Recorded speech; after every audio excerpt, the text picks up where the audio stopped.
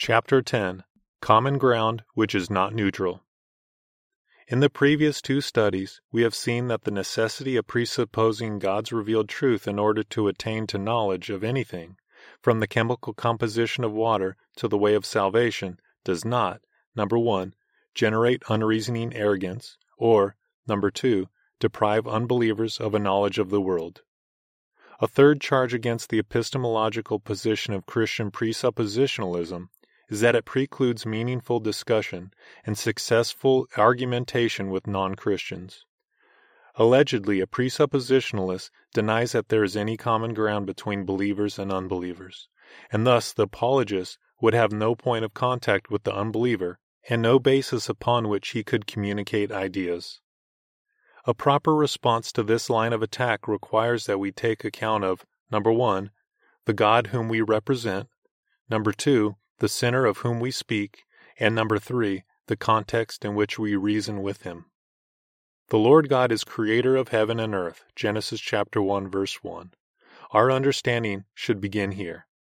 He has made everything, Exodus chapter 20, verse 11, Nehemiah chapter 9, verse 6, Psalm chapter 104, verse 24, Isaiah chapter 44, verse 24.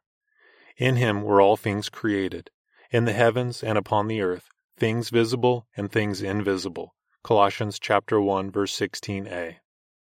All men are his creations, the rich and the poor. Proverbs chapter 22, verse 2. And the Lord has made all things for himself. Proverbs chapter 16, verse 4. All things have been created through him and unto him. Colossians chapter 1, verse 16b. His sovereign dominion extends over every single thing in the world.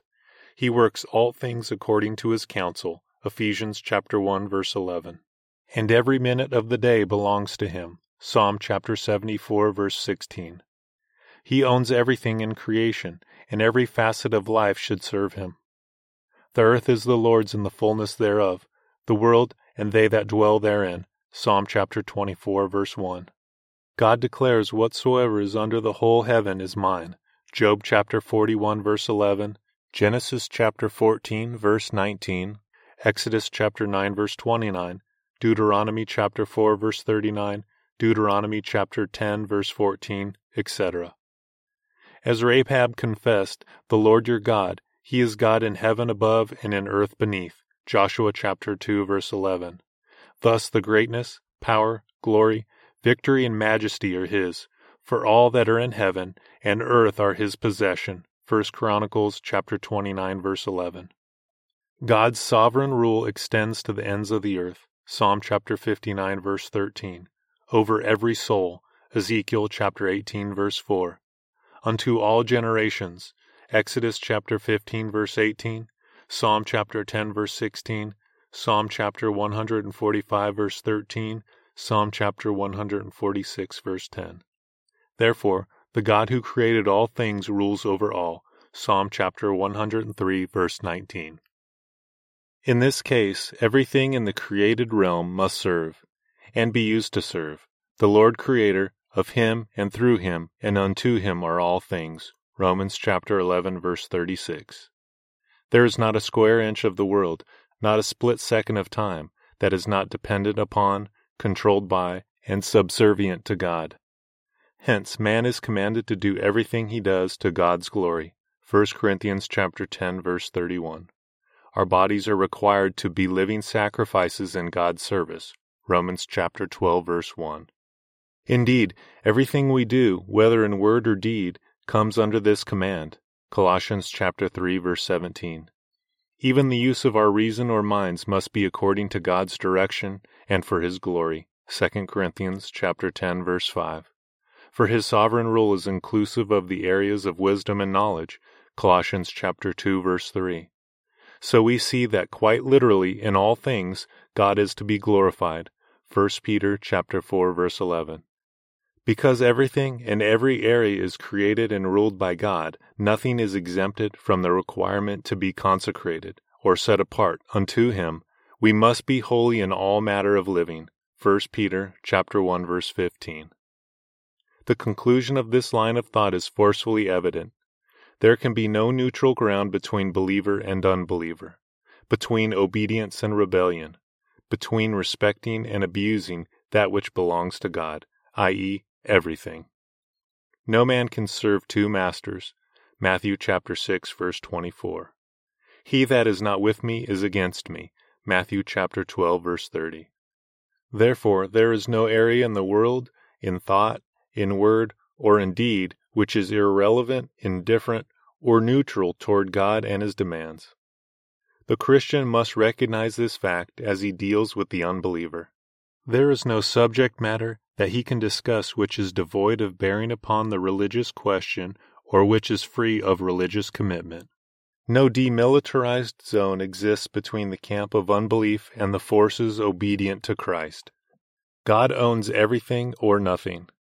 Every area of life and every fact are what they are because of God's sovereign decree, and so there is no place a man can flee in order to escape the influence, control, and requirements of God.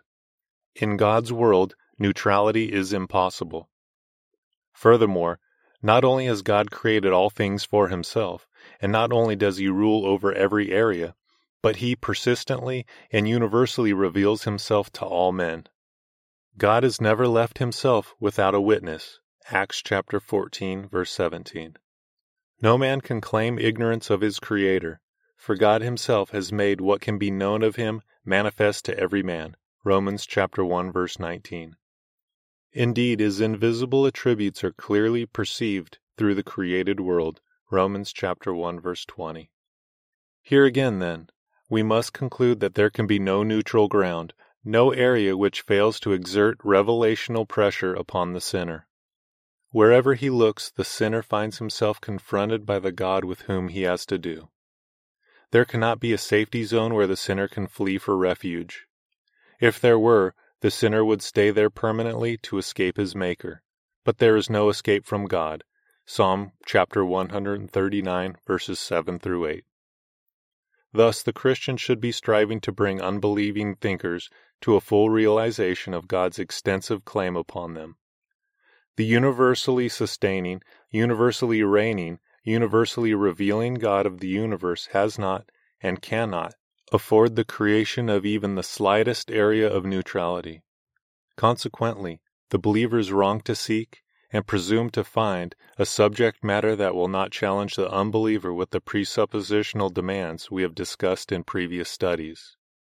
The hope that such a neutral topic or fact could become the starting point for an argument which progressively convinces the unbeliever of the truth of God's Word by inches is futile. Christ is the Lord, even in the world of thought. No fact, no area of knowledge or wisdom fails to drive home His requirements and manifest His sovereign control.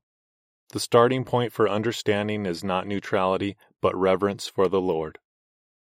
The foregoing considerations not only establish that there is no neutral ground between the believers and unbelievers, but also that there is ever-present common ground between the believer and the unbeliever. What must be kept in mind is that this common ground is God's ground. All men have in common the world created by God, controlled by God, and constantly revealing God. In this case, any area of life or any fact can be used as a point of contact. The denial of neutrality secures rather than destroys commonality.